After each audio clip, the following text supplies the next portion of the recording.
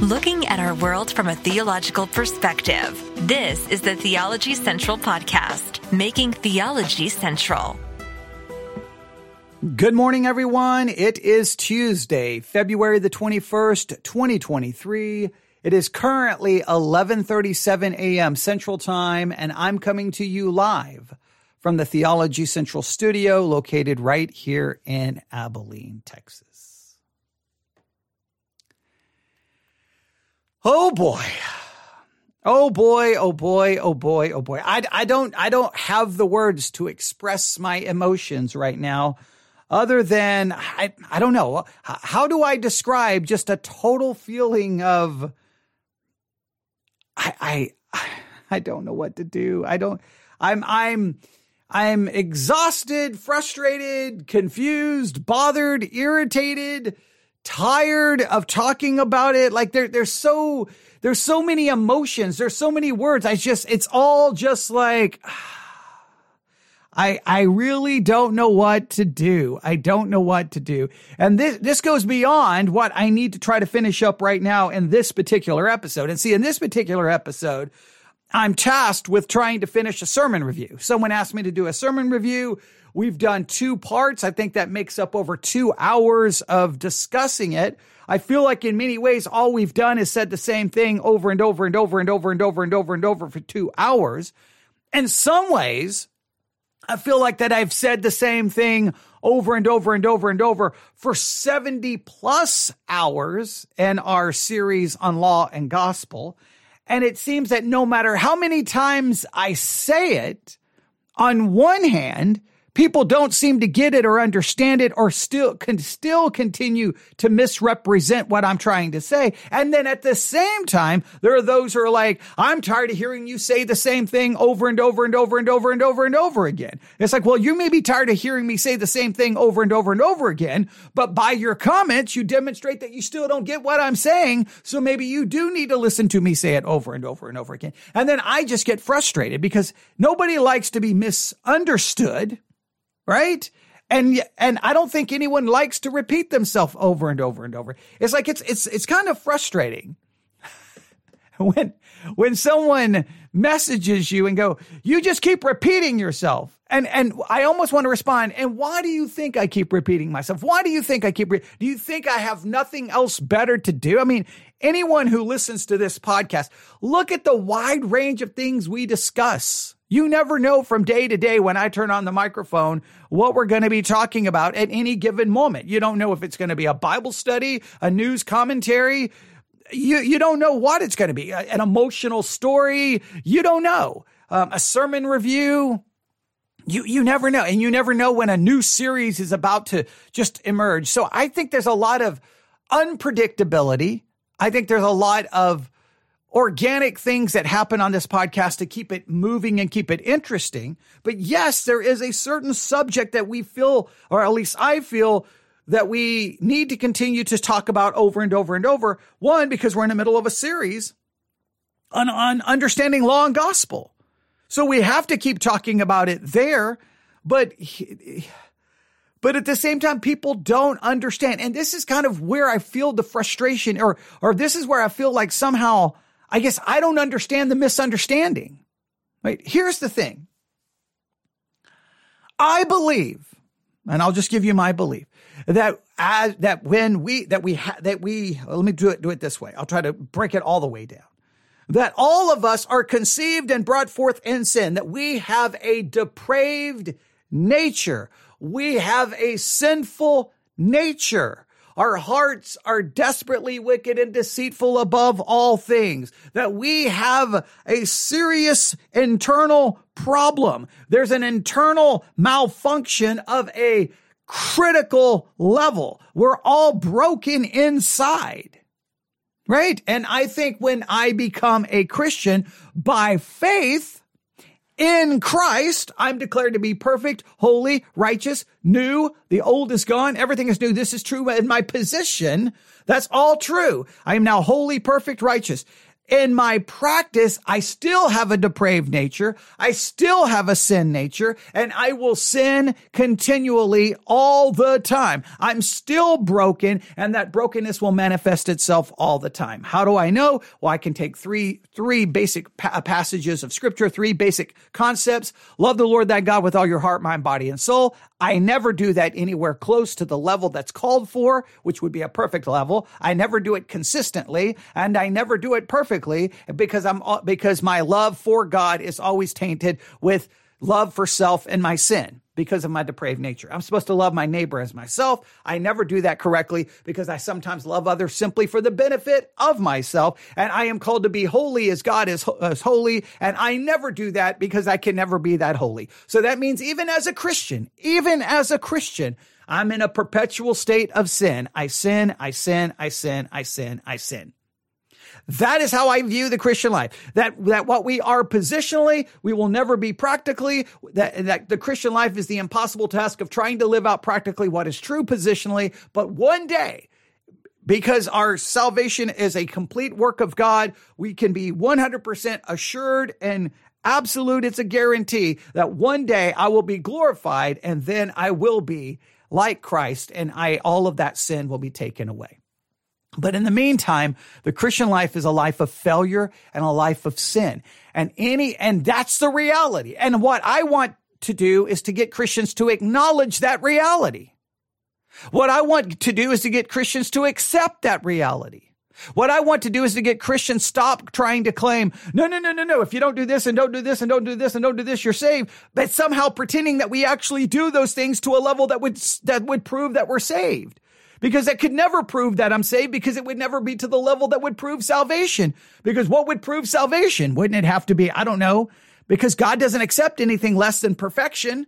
So if you're going to look to your actions to prove your salvation, they would have to be very good actions. But not only that, if you're looking to your actions, you're no longer looking to the imputed righteousness of Christ. So I want people to acknowledge our sin and the reality of it and stop with this nonsense that, no. Look to what you do. If you don't do this, you don't do this, you're probably not saved. If you don't do this, you don't do this, I'm saved because of the finished work of Jesus Christ.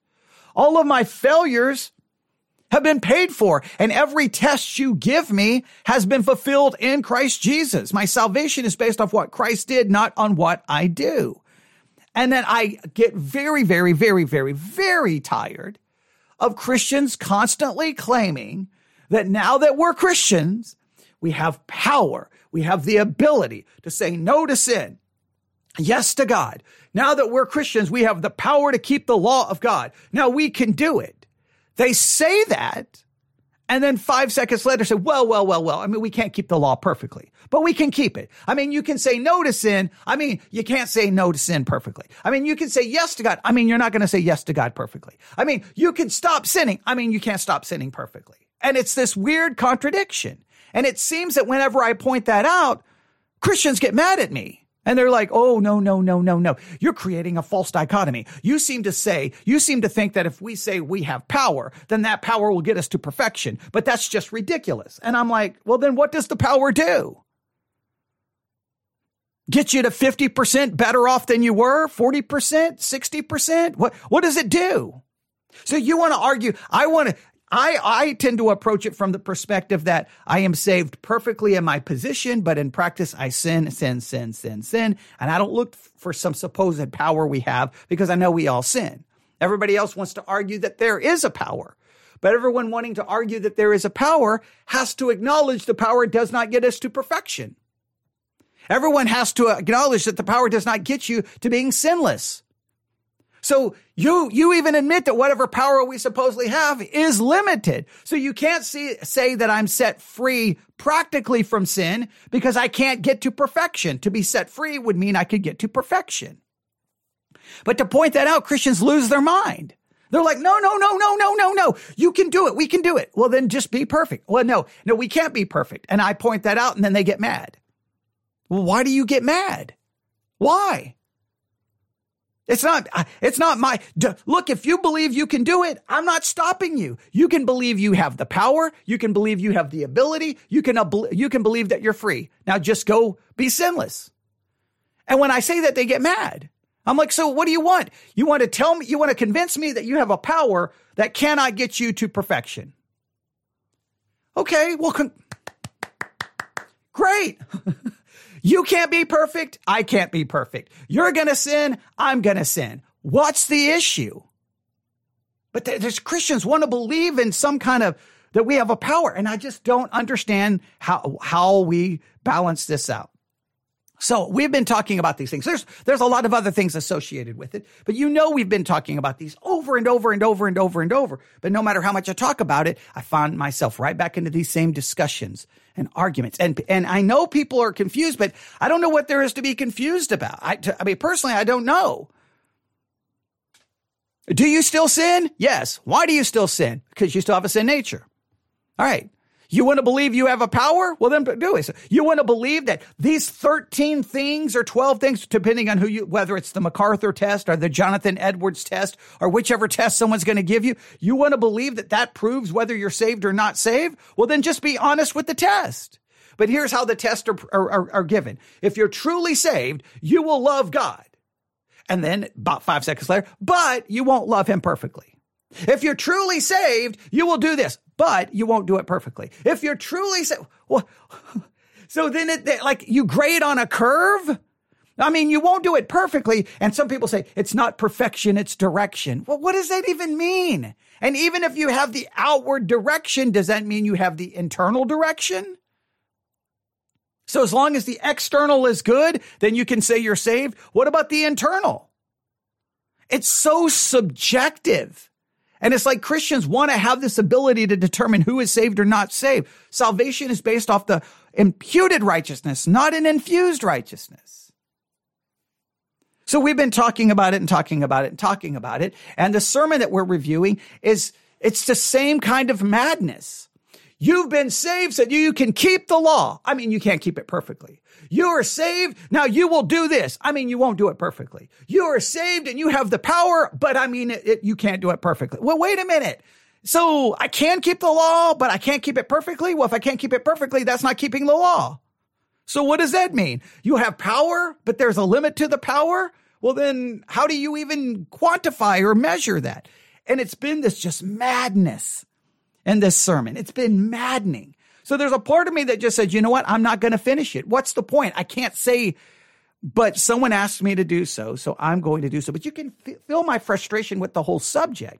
It's just like we're going in circles, and I don't know what people want from me. It's like, if you believe you have the power and you believe you have the ability, then just go live it. You supposedly have something I don't? Well, congratulations. Go do it. Go show the rest of us that you can be better than the rest of us, I guess. I don't know what you want. It's like that. You have to believe there's power. Okay, well then, why don't you just go live it out? And the rest of us will figure it out, right? And if I'm saved, then I have the power whether I acknowledge it or not, correct? So it's just so weird. Like, I don't get it. It's the arguments with me I'm kind of like, I don't understand anymore. But here we go. We're going to finish this. We've made it 18 minutes. This is a sermon on Romans chapter 8. I know that's a long introduction. I just didn't know how to get back even into the sermon review. But here we go. Romans chapter 8. I can't review everything he said. It's just been this madness, this double speak. You can keep the law, but you can't keep it. You have power, but I mean, you don't have a limited power. You can do it, but I mean, you can't really do it. If you don't do it, you're probably not saved, but you can't do it perfectly, but you can still be. It's just all over the place. Now he's in Romans chapter 8, and he's going to try to show us, I guess, the character. I think he's going to try to show, well, he'll explain. Here we go. This is the characterization of the two types of people. Look secondly at the condition of the two types of people.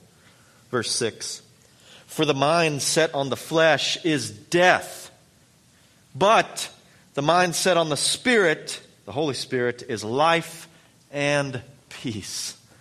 Oh, just consider for a moment. Not only the condition presently that you experience, it says is, by the way, but also the condition of what it would lead to. if you were to live according to the flesh or according to the Spirit? Don't you love Jesus? Don't you love God? That He warns you.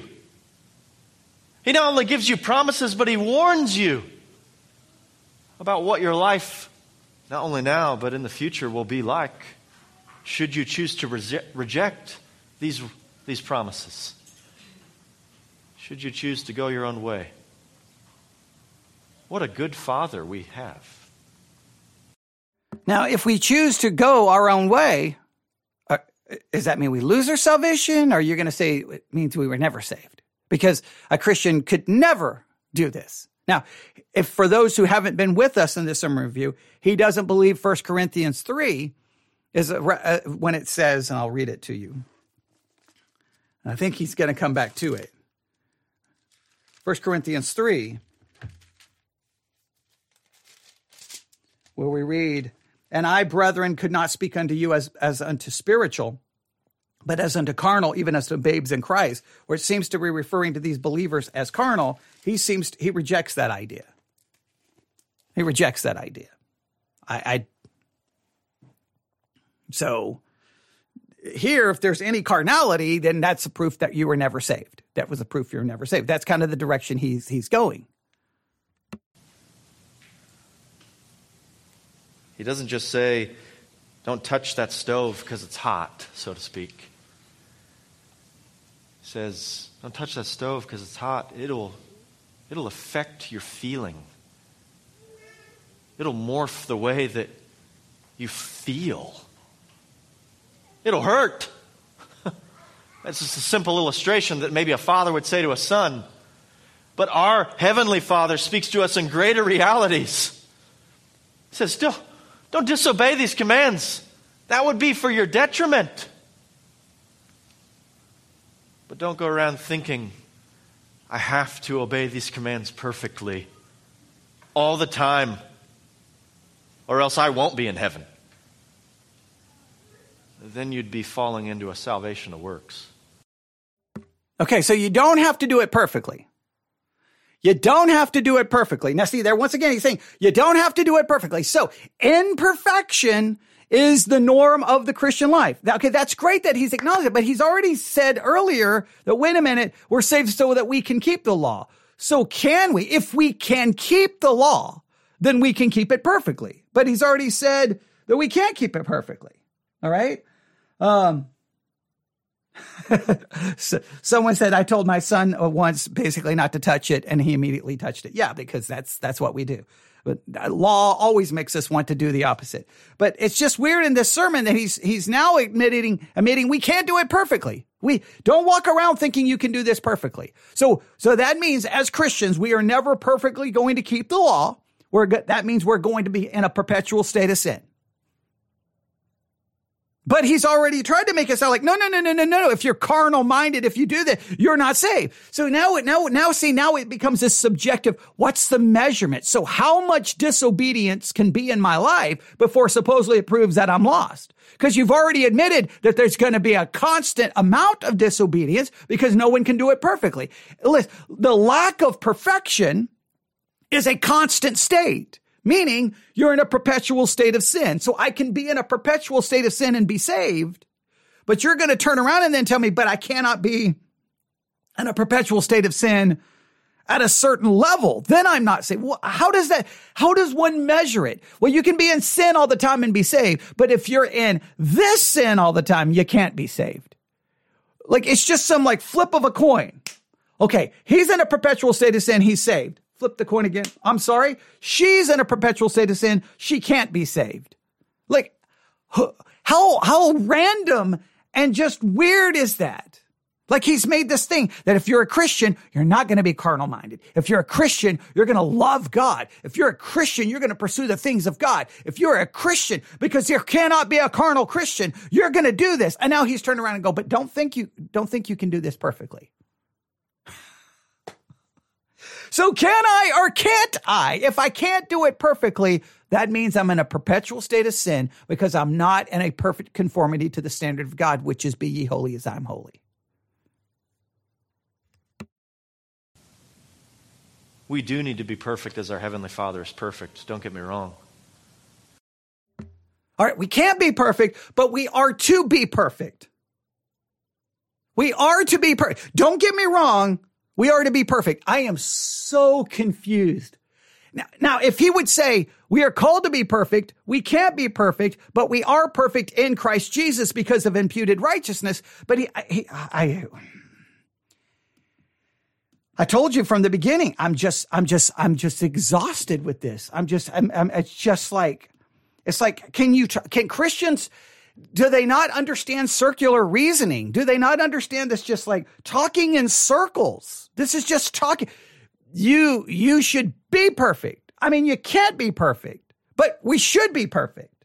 But you can't be perfect. But you can be, but you shouldn't be, but you can be. Maybe you should, maybe you shouldn't. I don't even know what's going on anymore. I backed it up. Here we go.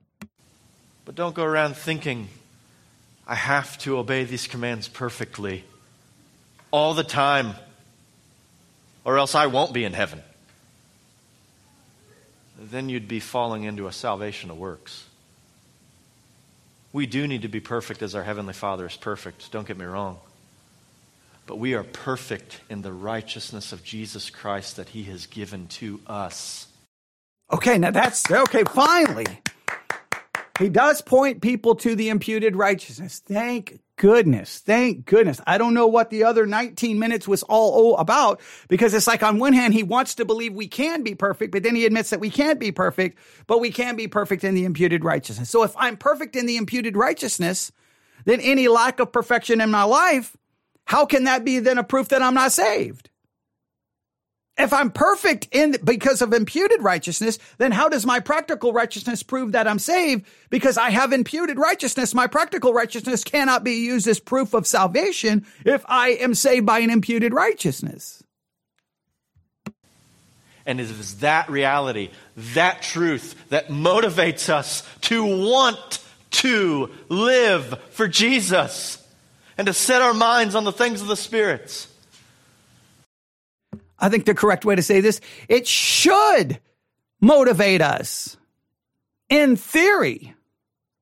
But let's remember, we have something inside of us, even as a Christian, that motivates us for self-seeking, self-focus, self-pleasure. That is our sin nature. So whatever motivation should derive from this theological truth that I'm declared perfectly righteous because of an imputed righteousness, that motivation is met with a different motivation that says, no. Live for self. Get what you want. Do this. Do this. This is what you want. Go get it. Go get it. Enjoy it. Take it.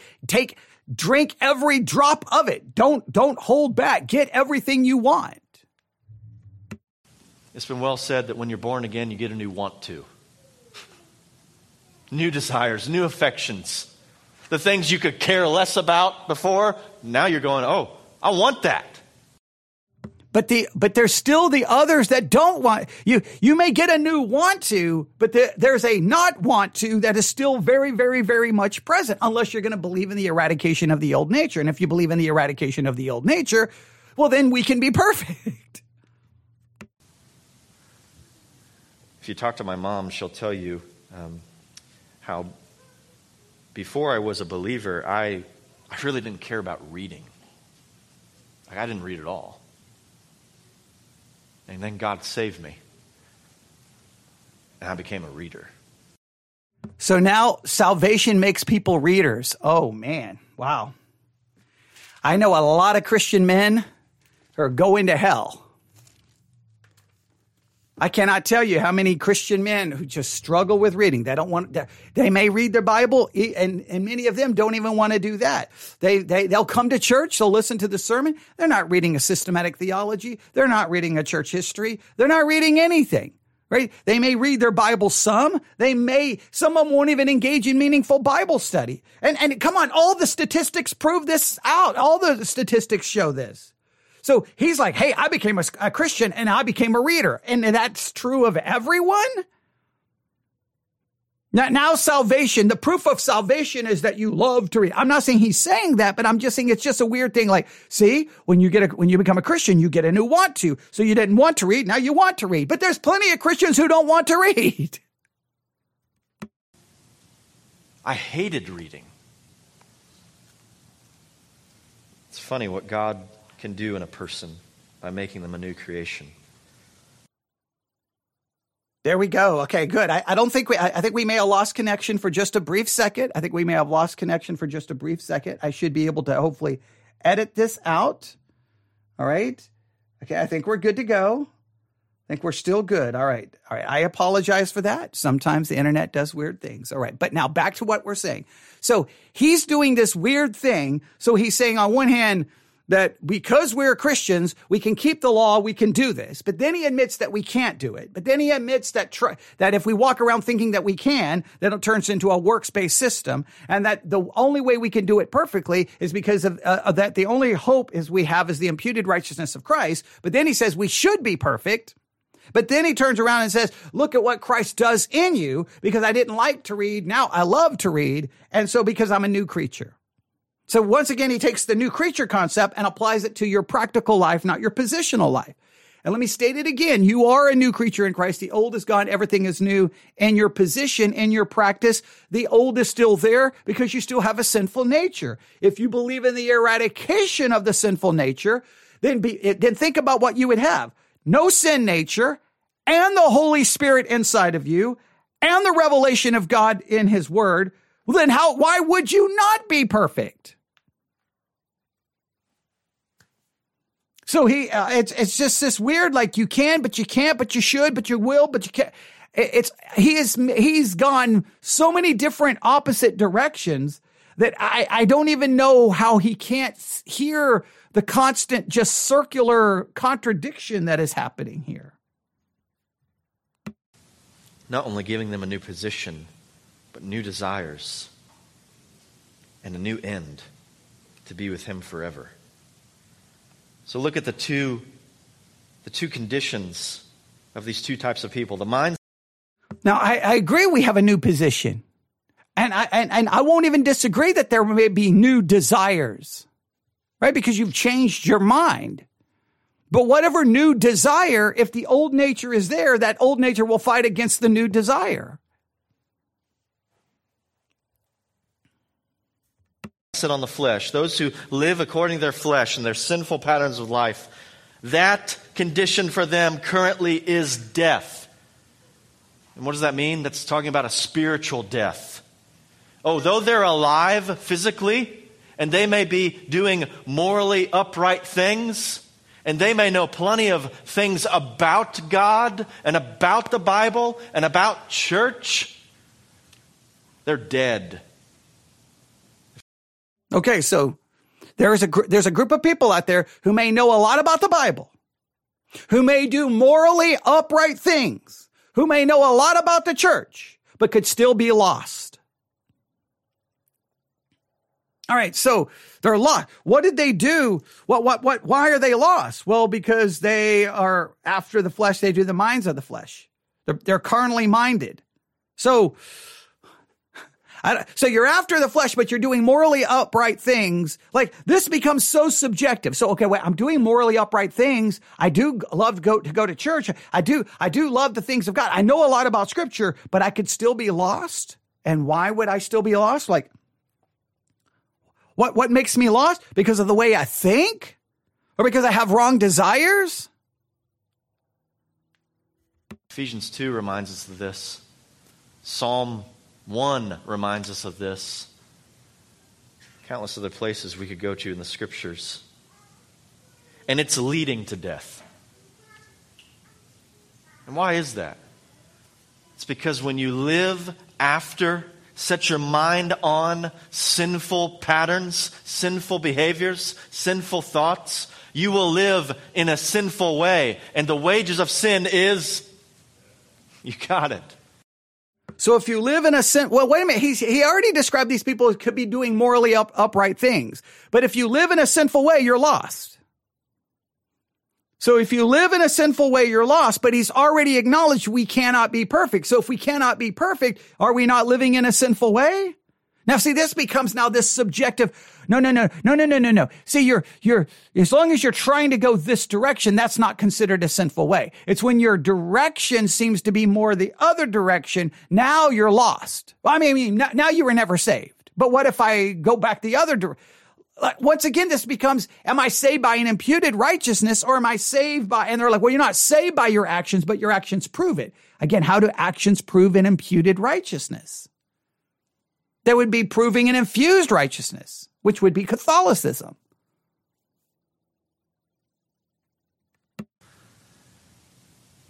It's death. So it's as if the person who's living according to the flesh is dying a death right now that will never end.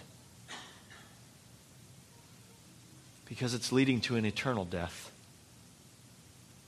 Away from the presence of God's joy and experiencing fully the presence of God's wrath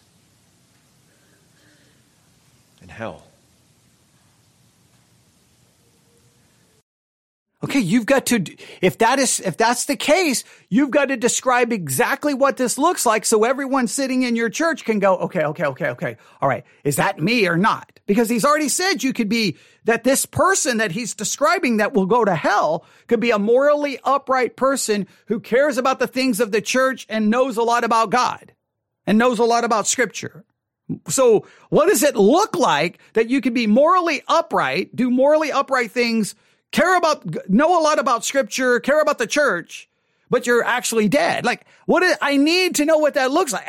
You owe it to everyone to describe exactly what this looks like.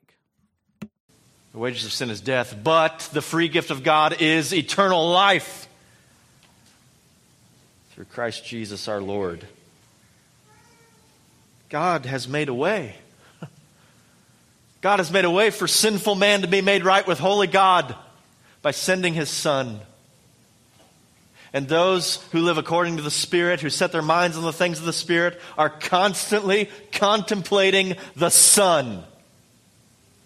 It's all right. So if you're saved, you're constantly contemplating the Son. You're constantly focused. So I guess that's the way you know. Are you constantly focused on Jesus? Are you constantly thinking about Jesus? Are you constantly putting your focus on that? If you're not constantly doing it, I guess you're not saved. I mean, that's the only way I can, look, the burden of proof is on him to qualify and quantify this in some level, because he's threatening people with, you're going to go to hell. So what does it look like? Well, the only now clear distinction he's made, you will constantly contemplate the Son. Really? Yeah, Christians constantly, give me a break. Christians constantly put their focus on the things of this world and the things of self. You know it, I know it, everyone knows it. About the Son. And therefore, the condition of their life, of this type of person, this Christian, the mindset on the Spirit is life and peace. Oh my goodness. Just think of this. Life, eternal life, world without end. Amen and amen. Life with Jesus Christ. Life with God the Father, God the Son, God the Holy Spirit. Life with all the saints who've gone before and all the saints who will come after. Life that is free from sin. Life that is free from sin. Now, wait a minute, a life that's free from sin, but you've already told us we can't do it perfectly. If I can't do it perfectly, that's not a life free from sin. A life free from sin would be, ladies and gentlemen, perfection. Christians are weird. You can live a life free from sin. I mean, you're going to still sin, but it's a life free from sin. I mean, you can't be perfect, but it's a life free from sin. I mean, you can keep the law, but you can't keep the law perfectly. Why do Christians have such a hard time with this? I don't get it. Life that is in the presence of the joy of the Father. It's not just talking about eternal life, it's talking about right now, abundant life. That has ramifications for even now.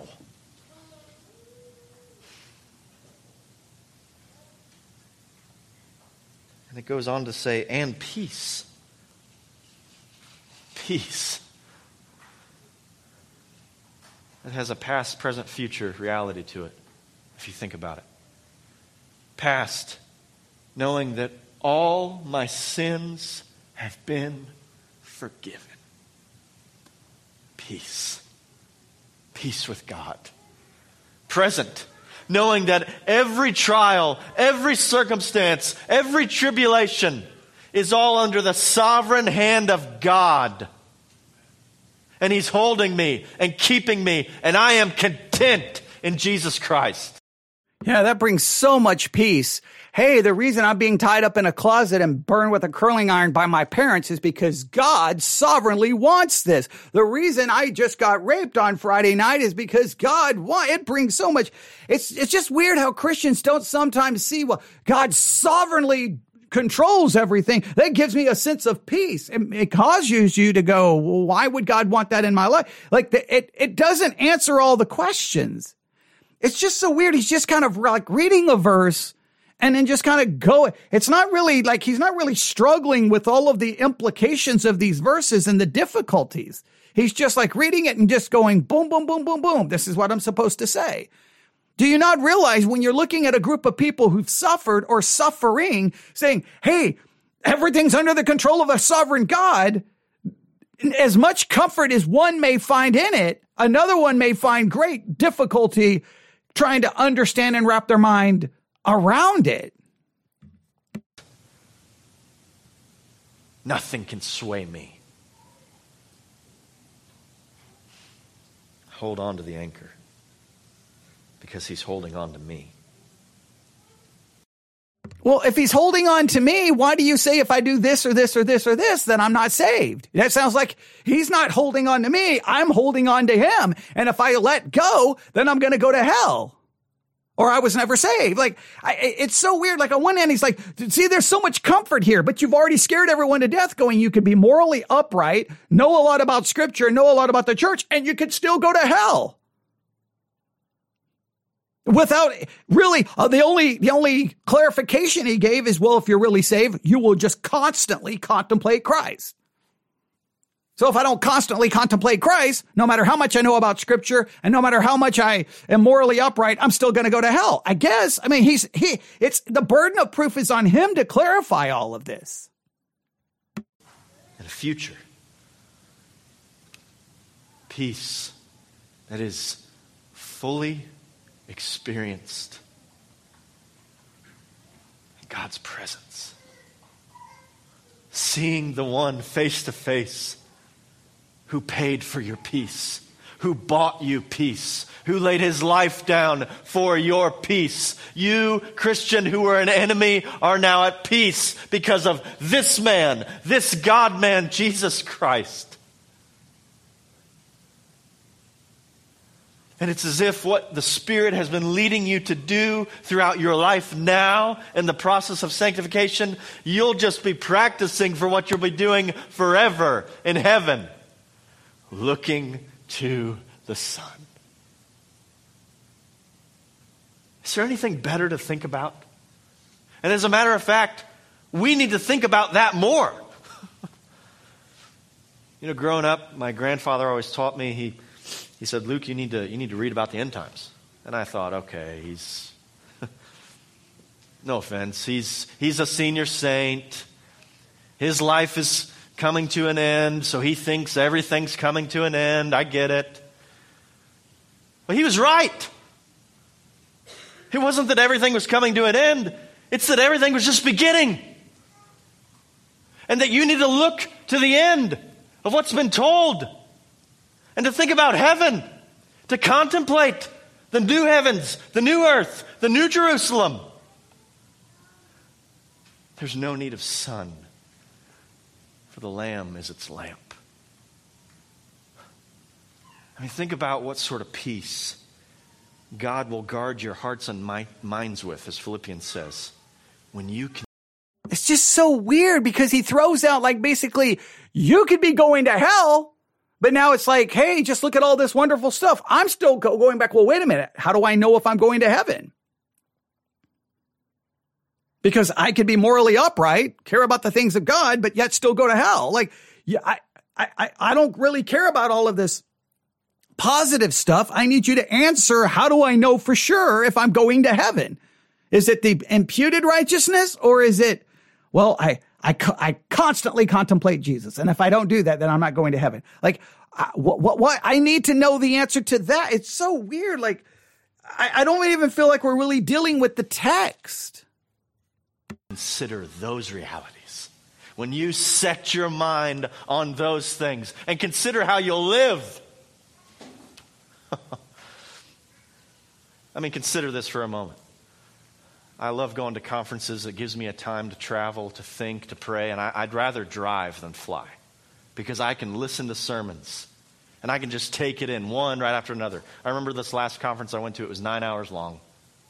And it was just one sermon after another, after another, after another. And some of it stuck. But I remember hearing a sermon by Paul Washer and being so captivated by the love of Jesus Christ for not only me, but all the church.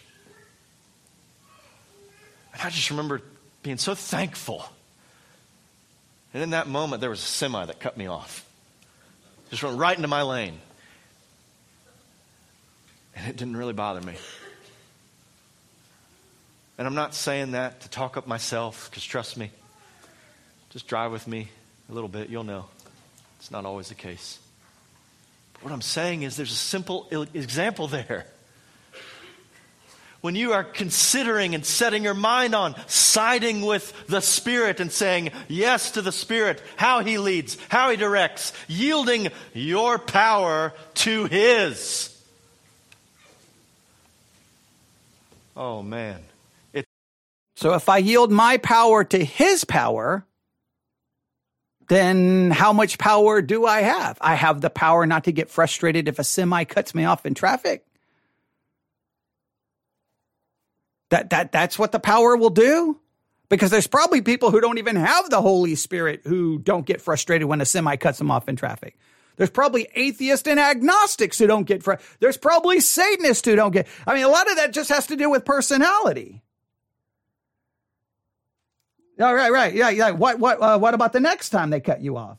I guess he just I guess maybe the next, so was it only sustained power for that one moment? Like, it's just like a weird thing to say. Like, see, I was listening to sermons and I didn't get that. It didn't bother me that much. But then he still was like, well, but I mean, if you drive with me all the time. So the power was only good enough for that one instance. And so therefore that means, look at that. It's such a weird illustration. It's such a weird illustration. Like, hey, I didn't get frustrated when I was cut off in traffic. I think the reality is most of the people sitting in your church probably have said a lot of things while driving their cars that may prove, I guess, that they're not saved. I mean, I don't know how to even understand this. All right, let's continue. It's a wonderful life. Even in the midst of your trials and tribulations and your sufferings that many of you are going through, and the pain that you feel on a regular basis, there's nothing that can touch that peace because it's from God. There's nothing that can touch that peace? There's nothing that can touch my peace with God, but I've seen plenty of Christians not at peace. I've seen plenty of Christians not at peace. So when a Christian gets saved, they're always at peace, no matter, hey, it's 3:00 in the morning, you get the phone call. Hey, your son was just killed by a drunk driver. Well, I'm at peace. Is this the whole, it is well with my soul concept? Remember we talked about it is well with my soul. And he ended up, in a mental hospital. Remember how that all went down? Okay. Yes. So nothing can touch your peace. Nothing can touch my peace with God because that's based off of imputed righteousness. I think there's a lot of things that can touch the peace of God in my life.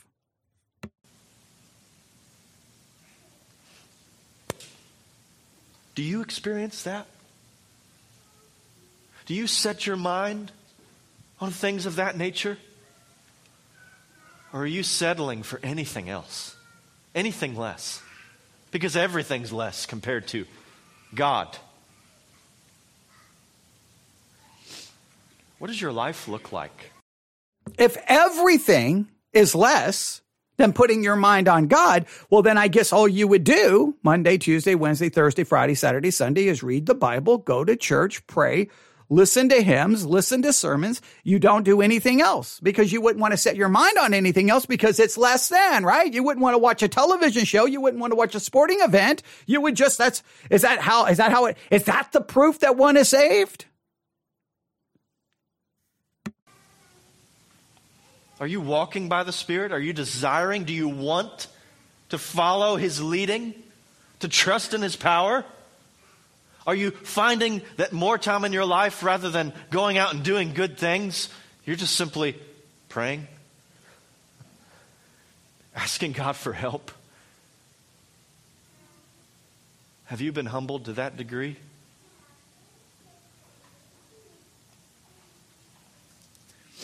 Friends, I know for myself, and I know for Pastor Scott, our elder Scott, our heart is not to see this building grow and the amount of people grow. We would love to see that. Don't get me wrong. Our heart is for you to grow, for you to walk according to the Spirit, for you. So if they're not walking according to the Spirit, are they still saved? Like he's tried to make this, he's taken Romans 8. I feel like in some ways he doesn't know what to do with Romans 8. So he's just throwing out a lot of this like wonderful language about the Christian life. But he seemed to make it dogmatic that, hey, if you do this, you're not saved. But now he's like, hey, what we want to see is for you to walk in the Spirit. Well, so if you have got people there not walking in the Spirit, are they lost? You to contemplate on a regular basis Jesus Christ and all that He is. That's what we desire. Sometimes the reality is we, and maybe you've experienced this in your life, you desire that more for someone else than they desire it for themselves. What do you do for the one who makes a profession of faith but is not walking according to the Spirit? They're walking according to the flesh. What do you do for that one? You keep praying. You keep praying. You keep sending the scriptures. You keep telling them the truth. And you watch what God does. So friends, consider not only the characterization of the two types of people, but the condition of these two. I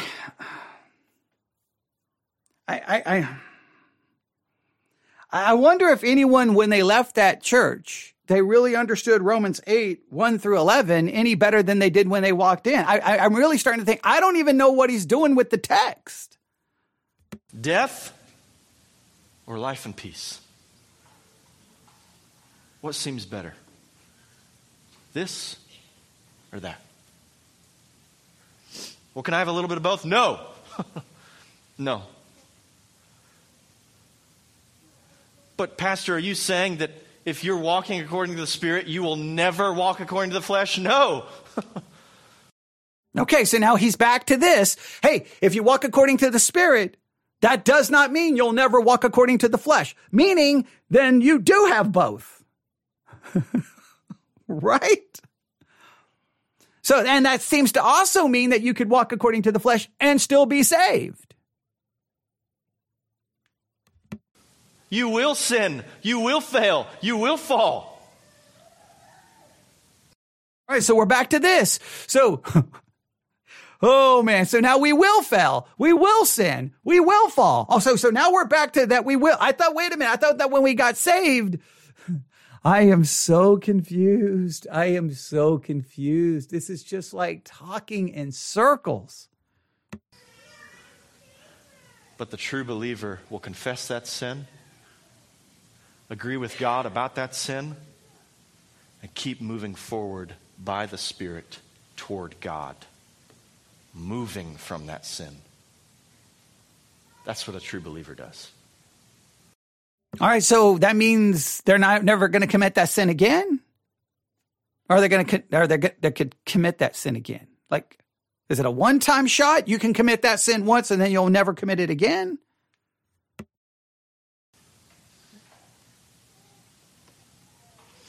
Verse 7 and 8 describe the clarification of the one type of person. This is the one who's according to the flesh. It says, because the mind set on the flesh, is hostile toward God. For it does not subject itself. I feel bad for him because obviously he's starting to have some nasal issues there, right? I feel bad for him just as someone who preaches, and sometimes all of a sudden something will start happening with your nose and you're trying to preach and so I feel bad for him. Someone in the chat said, moving until perfection. I guess, I don't know. On one hand, he's made it sound like we can, then he makes it sound like we can't. And then at this point, I don't even know what it is to be saved in this sermon.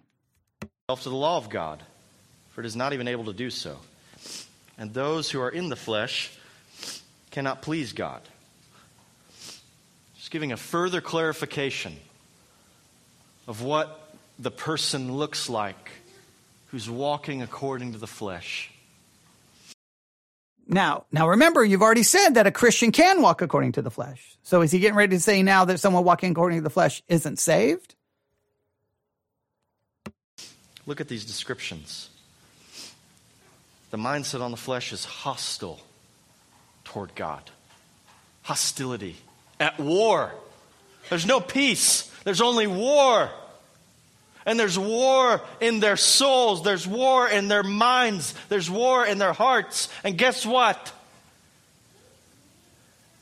They just suppress it. They just push it away. And some act upon it. Some hate God so much that they'll dedicate their entire life to trying to destroy God or destroy the things of God. They are so hostile towards Him because of the sin that is within them and the conviction that they feel toward that sin that all of creation makes clear. There is a God and you are against Him. And He's against you.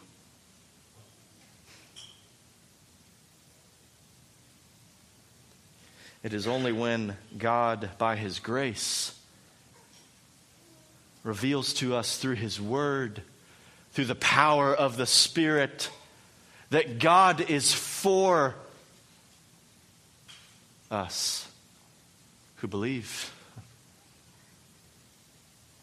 As a matter of fact, He's always been for us who believe. From eternity past to now, eternity future. His love for us never even had a beginning. It just always was.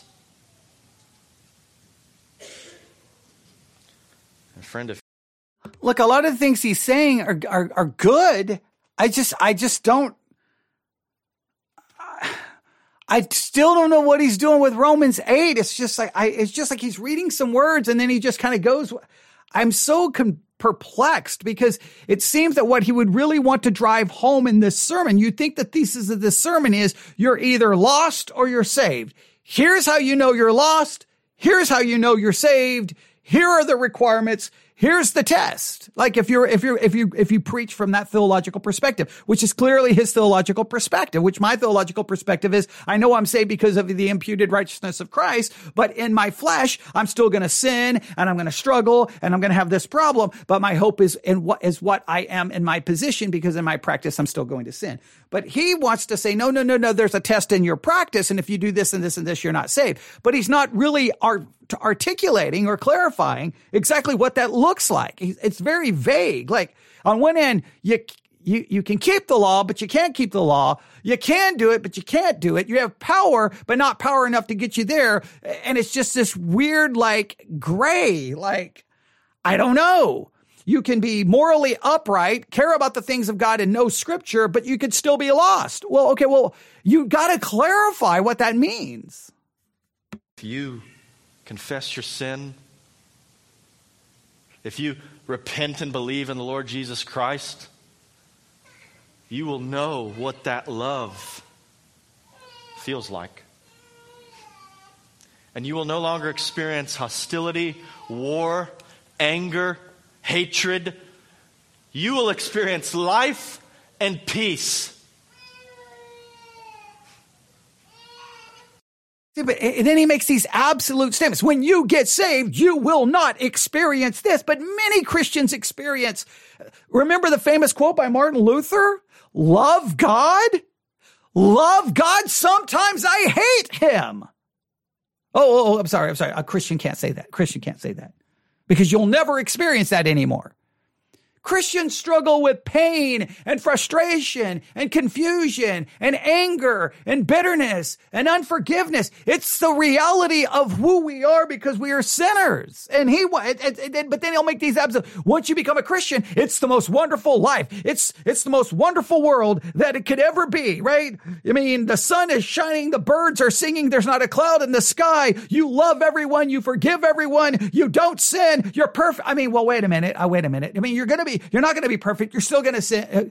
It's like on one hand, he describes it like it's this utopia, this like basically heaven on earth. And then on the next minute, he's like, well, I mean, we're still going to sin. We're still going to fall. We're still going to struggle. Well, which is it? And that will never be taken away from you. The mindset on the flesh is hostile toward God. Why? For it does not subject itself to the law of God. Did you see that phrase there? It does not subject itself, submit to, fall in rank to a higher authority. It does not subject itself. It's a choice. It's a willful choice. There's your free will. It's right there. A will that is free but bound to choose only anything other than God. And see, I guess you're getting ready to imply that when you become saved, your will is now free to choose God. Well, if your will is free to choose God, then you should be able to have the power to willingly choose to never sin. So is our will free after salvation? Most Christians say it is, but if it is, then you can just choose to be perfect, but you keep sinning. So if you're going to keep sinning, then it's not free. Isn't our will still bound by sin, even after conversion? If you say it's not, okay, well then just stop sinning. You say, well, I can't stop sinning. Then it's still bound. Causes hostility.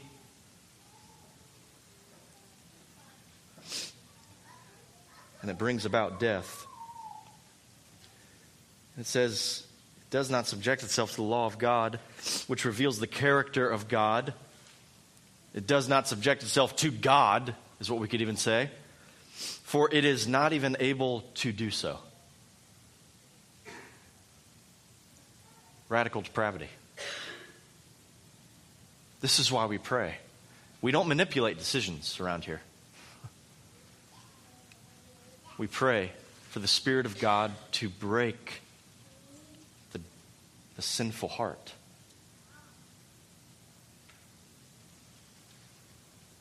Because only God can do that. And if you look to your life and how you've been saved, if you are saved, this is exactly what God did for you. You may not have been so hateful toward God that you were spending your whole life to be against Him outwardly.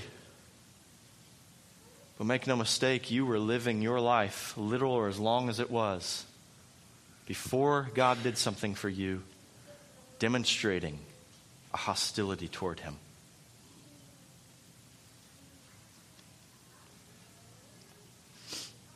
And God did something for you. God looked at that radically depraved sinner and He said, before the foundation of the world, mine. You're mine. And I will set my love on you. You will not choose me. I will choose you.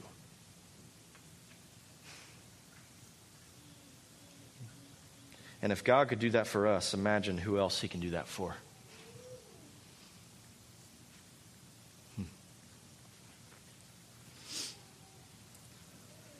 Verse 8, and those who are in the flesh cannot please God. This is where we end. Those who are in the flesh, who are walking according to the flesh, who are setting their minds on the things of the flesh, those sinful cravings, those self-centered desires, who are consistently living their life through this pattern of sin, sin, and more sin. They can't please God. They're not even able to do so.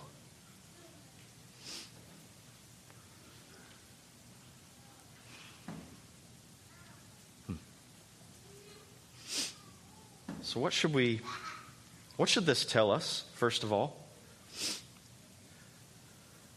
One, it should remind us of the radical depravity that all men are born into and that only God can save them from and out of. To be given power by the Holy Spirit to live for God. There we go. Now we're right back to it. See, so you're saved out of this depravity and now you have the power to live for God. Now, how much power? Once again, he's already said that we are going to fall and we're going to sin. So whatever power now that he's hyping up is a limited power. Why is the power limited? And see, when I ask that question, people are like, it's a false dichotomy. You can have power and because things can stop that. You'll get these comments. Things can stop that power. Well, whatever can stop the power is greater than the power. If the Spirit of God is the power giving you the ability to do it, then why is it not a power to get you to perfection? But whatever stops that power is greater than the power. I knew it sooner or later he was going to come right back to it. So he's going to basically say, now that you're saved, that radical depravity is somehow magically gone. And now you have power, but yet you can't get to perfection. It's like such double speak. You had this radical depravity. Now somehow the radical depravity is taken care of. Now, I don't think he would believe in the eradication of the old man completely, but it almost hints at it because now you have the power. Well, if I have the power, how much power? Where they once were an enemy, now they're an obedient follower. Now we're an obedient follower. Now, if I'm an obedient follower, then if I'm obedient, can there be disobedience and I still be considered obedient? Well, I mean, you're not going to be obedient all the time. You're going to be disobedient. So how much disobedience can be present so that I can still be considered an obedient follower? How much not following can be present and I still be considered a follower? But this should also tell us that the purpose of all of our lives is to bring glory to God, to please God. And Paul says over and over again, gives this phrase, please God, please God, please God, please God. And I do please God in Christ Jesus in my position. I should strive to please God in practice, but I'll never truly be pleasing to God in practice because I still have a sinful nature and I still have the flesh. And so even my good works are tainted by my sin. Before you were in Christ, when you were living according to the flesh, you didn't care about pleasing anybody but yourself. And that's for me too. And you saying Christians don't have that same problem of only caring about pleasing ourselves? You ever thought that in many cases Christians try to please God in order to please themselves because they think that means they'll get a reward? Like sometimes even our motivation in pleasing God is still self-serving. Here'd be a good idea. Hey, Christians, please God, and you're still going to go to hell.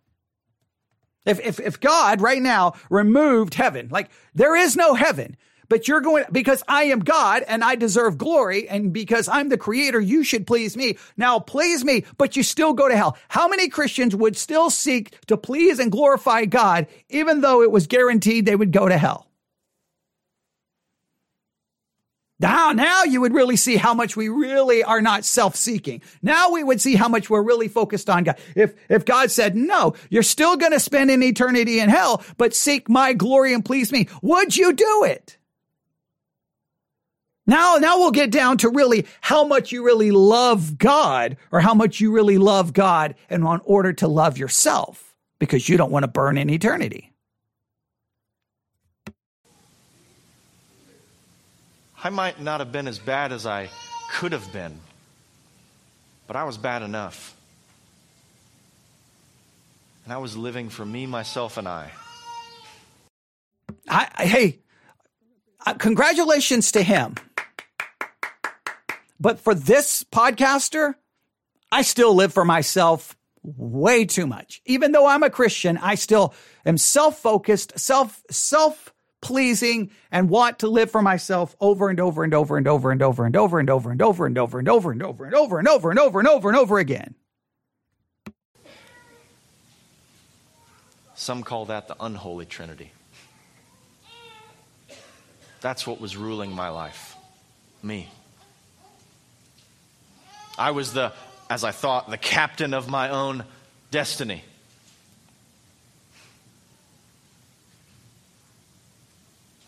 And yet the Holy Trinity, God the Father, God the Son, God the Spirit, did something for me that caused me to now want to please God.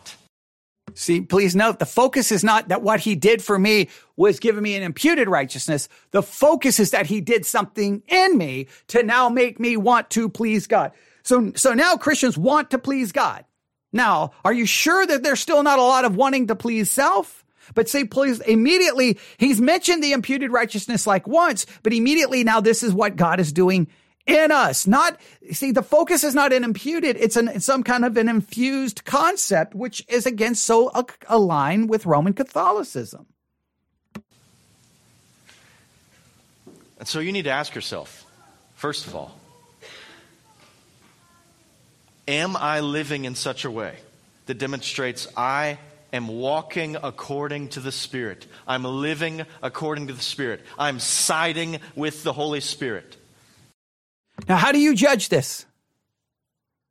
Are you living in such a way that you can demonstrate that you're siding and walking in the Spirit? Now, come on, be honest. Now, that would have to be in thought, word, and deed. I guarantee if you're even halfway honest, you know what you're going to find? That you walk according to the flesh, you desire to please self, you're self-seeking, self-centered, and that you focus on self, and that you put yourself before God time and time and time and time and time and time and time and time and time again. Okay, let's just continue. Or am I living in a way that's living according to my flesh? Is the basic pattern of my life sin?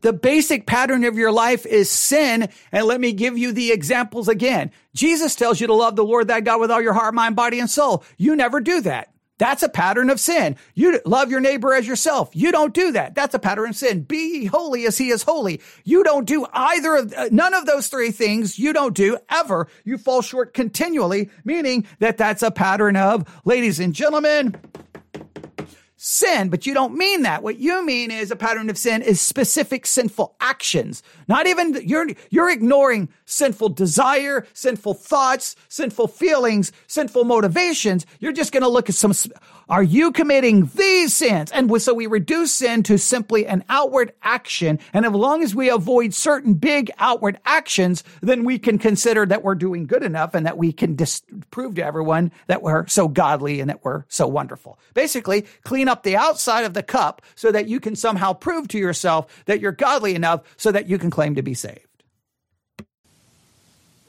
Or obedience. Disobedience or obedience? Obedience or disobedience? I just gave you, again, those scriptures. How often are you disobedient to them? How much disobedience can be in your life and you still be considered obedient? You have to ask yourself that question first and answer that. This will determine what type of person you are. Are you saved or are you lost? See what determines whether you're saved or lost? This will determine what kind of person you are. Saved or lost. What determines? What you do and don't do. Your actions determine whether you're saved or not saved. Not what determines you're saved or unsaved is that you've placed your faith in the sacrificial work of Jesus Christ, and by faith, his righteousness has been imputed to you. No. We don't even care about that anymore in the evangelical world. What proves you're saved is what you do. This is straight up right. I mean, this is what the Roman Catholic Church teaches in regards to salvation and an infused righteousness, and you cooperate with that infused righteousness so that you're in a state of grace. And if you commit enough wrong, then you lose a state of grace. If you commit a mortal sin, and then you have to get back to a state of grace. This is a very similar concept. He says this will determine what kind of person you are, saved or unsaved. What determines what kind of person you are? What you do or don't do. Not what Jesus did, but your actions determine the person you are. That is so anathema to the gospel. If you're saved, man, just consider what you were,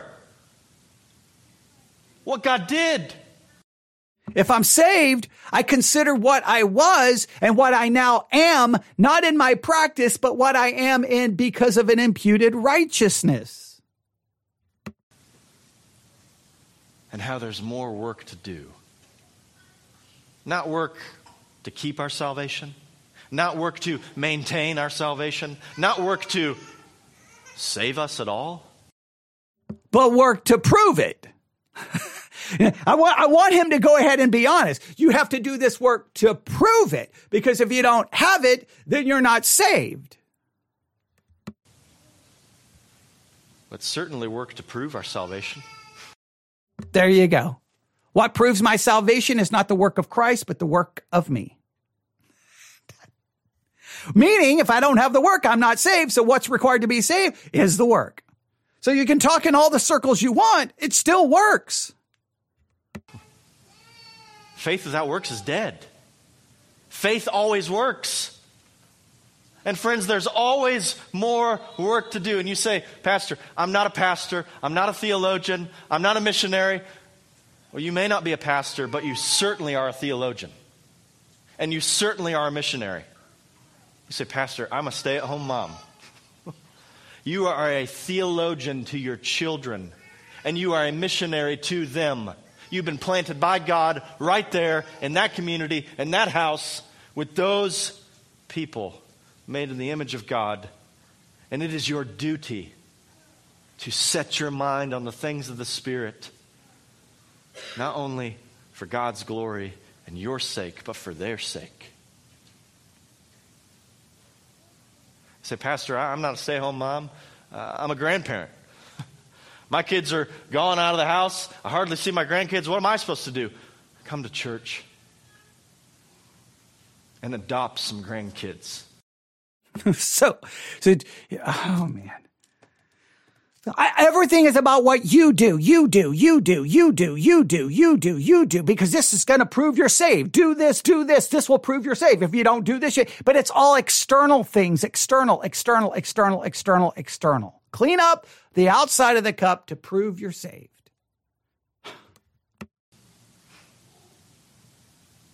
Set your mind on the things of the Spirit and talk about Jesus to those kids. Because they're listening. They're listening. I mean, maybe I bring them up too much, but my son the other day, he just said, Daddy, your head hurts? I'm going to pray to God for you. Thank you, Lowell. I wasn't talking about prayer with him, but guess what? He sees a lot of people praying on a regular basis. And that includes you. Well, what about me, Pastor? I hate my... I don't know what that supposedly proves. I mean, congratulations. He said that. That's wonderful. Does it prove? I mean, I don't know. Whatever. I've seen a lot of parents say those things about their kids when they're young, and then when they're 18, they're an atheist. The kid's now an atheist and agnostic and doesn't care anything about God. So that doesn't necessarily prove anything. But okay, I don't know. I guess this is all about what we do. The gospel in this church is, if you want to be saved, do these things. I mean, no. You don't do these things to get saved, but if you don't do these things, you're not saved. So you have to do these things in order to be saved. But we don't believe that you're saved by doing them. But if you don't do them, you're not saved, meaning you have to do them in order to be saved. And you can do it, but you can't do it, but you will do it, but you won't do it. But I don't know. You have power, but not that kind of power. It's just all over the place. The one thing, he mentioned the imputed righteousness like once, but I can tell you this, he's not pointing anyone to the finished work of Jesus Christ. He's pointing everyone to their unfinished work and telling them to get busy. My job. I just go in and do my time. I'm just living for my retirement. You never retire as a Christian. Obviously, because if you don't, you probably think you're lost. Okay, so you got to get to work. I don't even know why Christians sleep. You use those extra hours to do more things so that you can prove that you're saved. And you're in a mission field at that job that you hate, by those people who may despise you for what you believe in. But you have an opportunity to set your mind on the things of the Spirit, to live according to the Spirit. Even if you're on the line, just doing something over and over and over again, you're doing it for the glory of God. And you can love the Lord your God with all your heart, soul, mind, and strength, and love your neighbor as yourself as you do it. Do what? He truly believes you can love God with all your heart, mind, body, yourself, and love your neighbor yourself. He truly believes you can do that? Oh, my goodness. We never do that perfectly. Ever. So he just needs to come out and just say he believes in sinless perfection. Because if you can love God with all your heart, mind, body, and soul, and you can love your neighbor as yourself, and you can do that, then I'm sorry, you've reached sinless perfection. Because if you loved God with all your heart, mind, body, and soul, you would not sin. And if you love your neighbor as yourself, you would not sin against your neighbor in thought, word, or deed.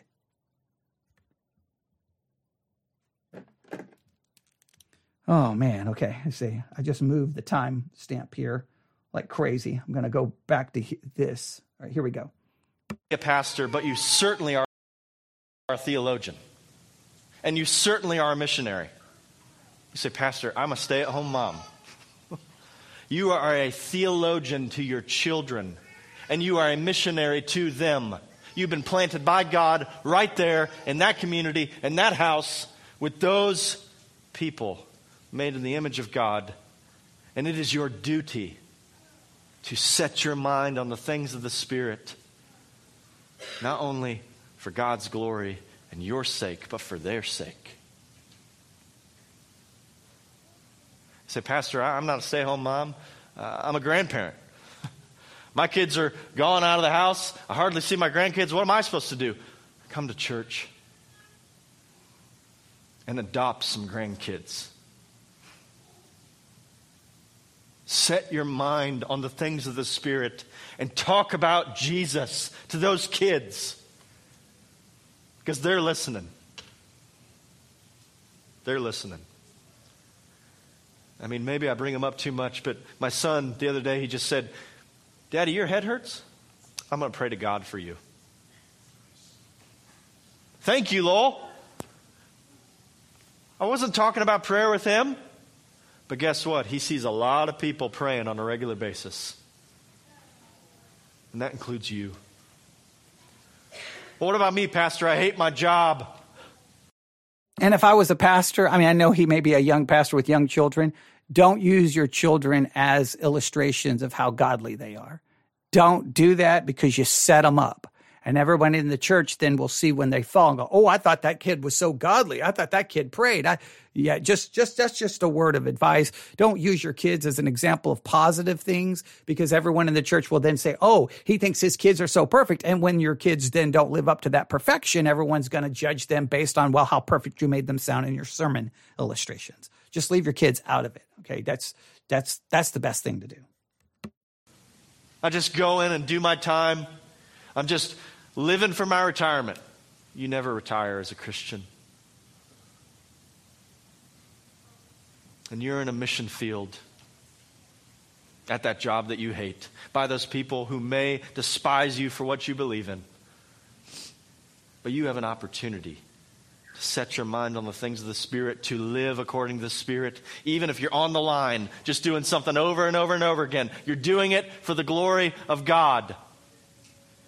And you can love the Lord your God with all your heart, soul, mind, and strength, and love your neighbor as yourself as you do it.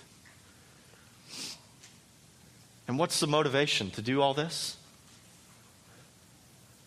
It's God.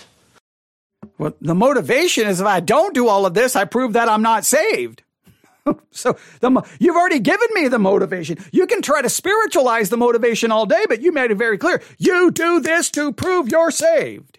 You work in that factory. You love God with all your heart, mind, body, and soul. Love your neighbor as yourself. And I guess if you don't do that, you're not saved. And he's saying, well, and then he would say, but I mean, he's made it very clear that you can do it perfectly. This is. God is the motivation. God the Father, God the Son, God the Holy Spirit.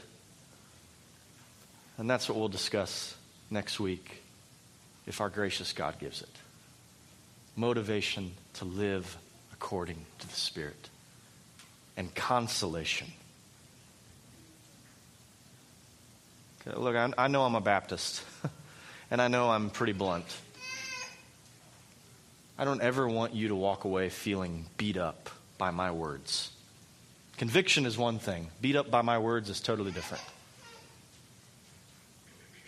And I think Paul was stressing that idea too as a pastor, which is why he says in verse 9, however, you are not according to the flesh, you are according to the Spirit. Positionally. Though you fail, though you falter, you have a strong Savior who's upholding you. So now he's going back that we fell and fall. Could you make up your mind, for crying out loud? Can I either do it or can I not do it? Hey, you can love God with all your heart, mind, body, soul. I mean, even though you're going to fail and fall, well then. Who's strengthening you and who has given you the Spirit to lead you back. Oh, now we back to the strength. So I'm going to fail and fall even though I have the strength. It's so maddening. To the truth. To keep you walking and setting your mind on greater things. We'll discuss that next week. Let's pray. No, we're not going to discuss it next week, because I'm never want to listen to another sermon ever again. But all right. I don't know what to say other than I'm done. I wash my hands of this. I'm finished. I completed the task that was asked of me. I did it. So I guess I proved that I'm saved, because I don't know. I don't know what I just proved other than, wow, that is just so frustrating. It was so back and forth. And what I would love is to take people who were there and say, okay, explain to me Romans chapter 8, verses 1-8. Explain it to me. Go. Explain it to me. Go. Because I don't feel like I don't think that the text was ever even remotely actually dealt with in any meaningful way. The struggles, the difficulties. That passage is filled with a zillion issues.